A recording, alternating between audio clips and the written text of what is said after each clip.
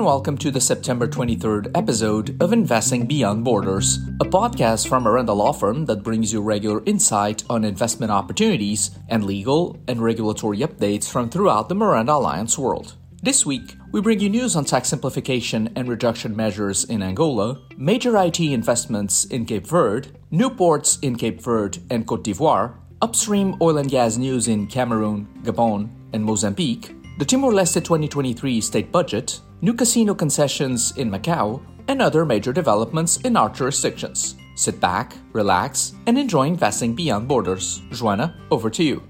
We start this week's episode with news from the European Union, where the President of the European Commission has announced the creation of a new hydrogen bank directed at bridging the investment gap and connecting future demand and supply. One of the Commission's initiatives to invest in renewable energy and hydrogen in particular, the new European Hydrogen Bank, will guarantee the purchase of hydrogen, notably by using resources from the Innovation Fund, through an investment of €3 billion.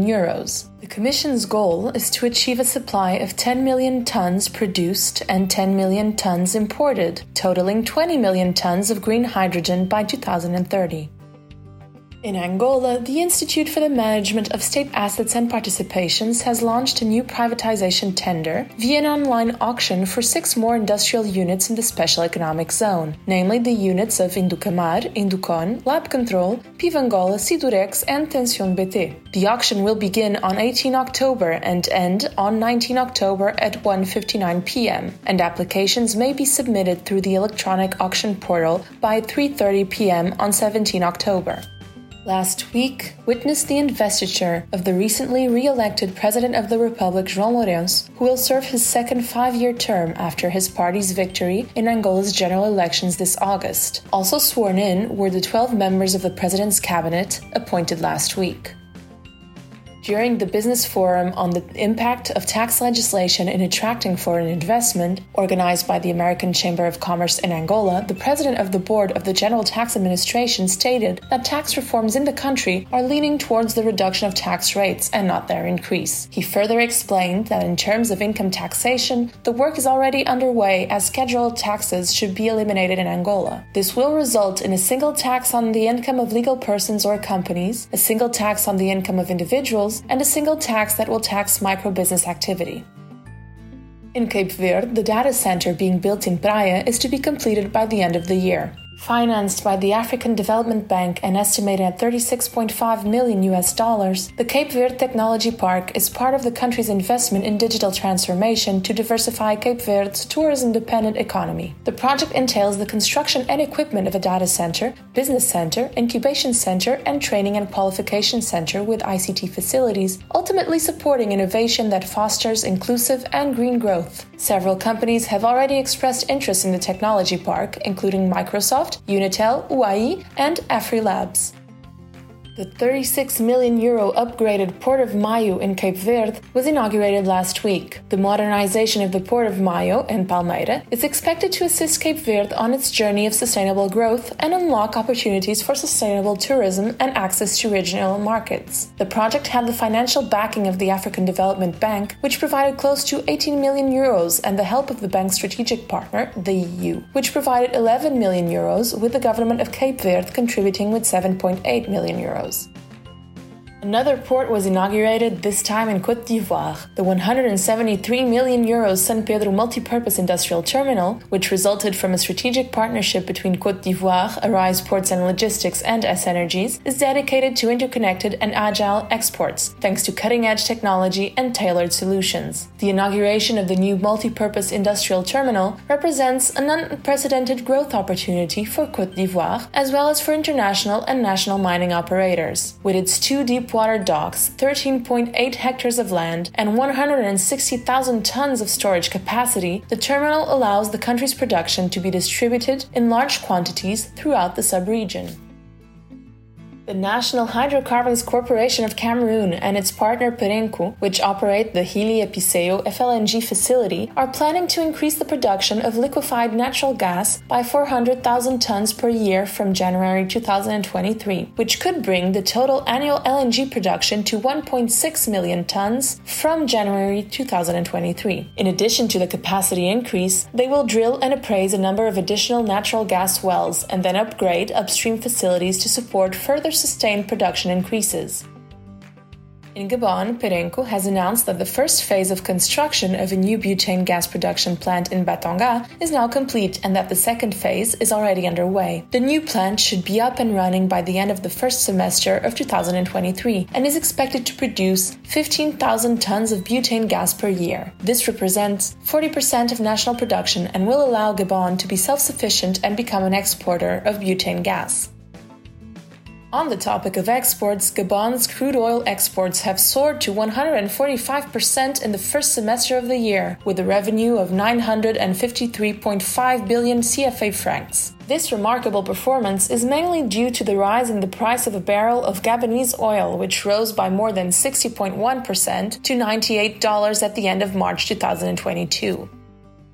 Meanwhile, Equatorial Guinea is to invest 300 billion CFA francs in its first refinery. The infrastructure, to be located in Bata, the country's economic capital, will have a capacity of 20,000 barrels of crude oil per day in refined petroleum products. In the making since 2010, the project is scheduled to start in the first quarter of 2023 and is expected to cover the needs of national consumption of refined products currently supplied by external sources. For the project, national oil company GE Petrol is partnering up with the China Railway Construction Corporation and the CIRDL. The two technical and financial partners will be contributing 56% of the sum needed, while the state will provide 44% of the total amount, estimated at over 297 billion CFA francs.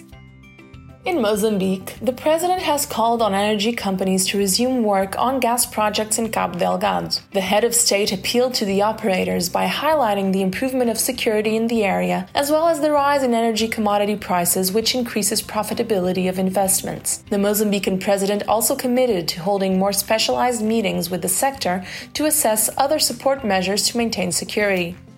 In the meantime, Portugal has taken measures to tackle a labor shortage in several key industries. The country has implemented simplified visa regulations for citizens of 8 Portuguese-speaking nations expected to fill the vacancies in administrative service, information and communications technology, accommodation service, construction, health and social services, amongst others. According to the government, any citizens from a member state of the CPLP who requests any visa to enter Portugal will be granted one immediately, unless there is an expulsion order or a banning order in the Schengen area. The Portuguese government approved a €1.4 billion package to support businesses and the social economy in counteracting rising energy prices and mitigating the effects of inflation resulting from the current geopolitical context. Named Energy to Move Forward, the plan is divided into 3 major actions. The first will consist of extended support to the manufacturing and agro-food industry, with retroactive increments for companies that entered the support gas program for a total of €230 million. The second is a credit line of €600 million for companies affected by disruptions in energy, raw material prices, or the supply chain. With a package of €290 million, the third measure, the most structural measure of the program, is aimed at accelerating energy transition and energy efficiency. The plan also includes the temporary suspension of the tax on petroleum products and the carbon tax on natural gas, especially for gas used in the production of electricity and cogeneration. In the Democratic Republic of the Congo, Arise 2P intends to invest $850 million in the creation of the Special Economic Zone of Kinmalebo, which will generate 15,000 to 20,000 jobs in the wood, glass, pharmaceutical, and electric battery industries. According to the government, this is the materialization of the country's goal of having a special economic zone that would contribute to the economic development of the country in terms of job creation and social peace.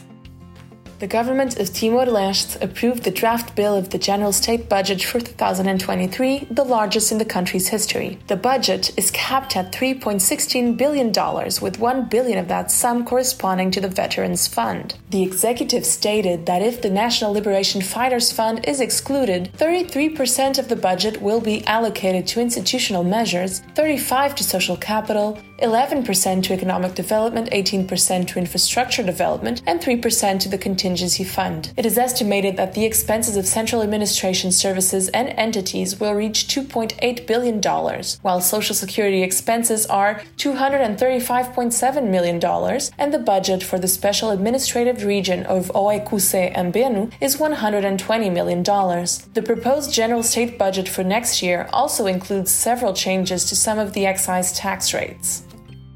Over in Macau, the world's biggest gambling hub, 7 companies have submitted bids for casino licenses. For the first time, Macau has imposed a formal table cap and minimum income requirements for the new operators that will be awarded 10-year gaming concessions, with the 6 successful bidders operating from 1 January next year, following the conclusion of the current concession period, on 31 December 2022. This move is part of a broader overhaul of legislation for Macau's gambling industry, introduced by Law No. 7, 2022, approved in June this year, which grants authorities much tighter oversight and control over the casino operators, which raked in $36 billion in 2019. While the legal framework for gambling remains fundamentally unchanged, Macau's new gaming law introduced a few other changes. For instance, the tax levy on casinos, 40% of the gross revenues, may now be reduced by a maximum of 5% for reasons of public interest, including expanding customer markets in foreign countries. Finally, we would like to take the opportunity to congratulate our colleagues at Rat, Ling, Lei e Cortês Lectu, the Macau member of Miranda Alliance, for the 5th anniversary of their Lisbon office. Established in 1985, Lectu has offices in Macau, Hengqin, Shenzhen, and Lisbon. The law firm comprises 7 partners and 23 lawyers admitted to practice in 7 jurisdictions: Macau, China, Portugal, United States, Brazil, Cape Verde, and Timor-Leste. We hope you enjoyed this episode of Investing Beyond Borders. Please join us in 2 weeks' time for more developments in the Miranda Alliance world. In the meantime, you can drop by our website or LinkedIn page, where you will find more updates on our activity and legal developments of interest to our clients and followers. This podcast was brought to you by Miranda Law Firm and Miranda Alliance. You can find out more about our worldwide activities and assistance to investors at www.mirandalawfirm.com. This episode was presented by Joana Graça Moura from our Lisbon office and Luis Miranda from the Houston office. Content was developed exclusively for Miranda by the Miranda Alliance podcast team. Technical support is provided by Hugo Ribeiro from our communications department. All content is subject to copyright and protected by law.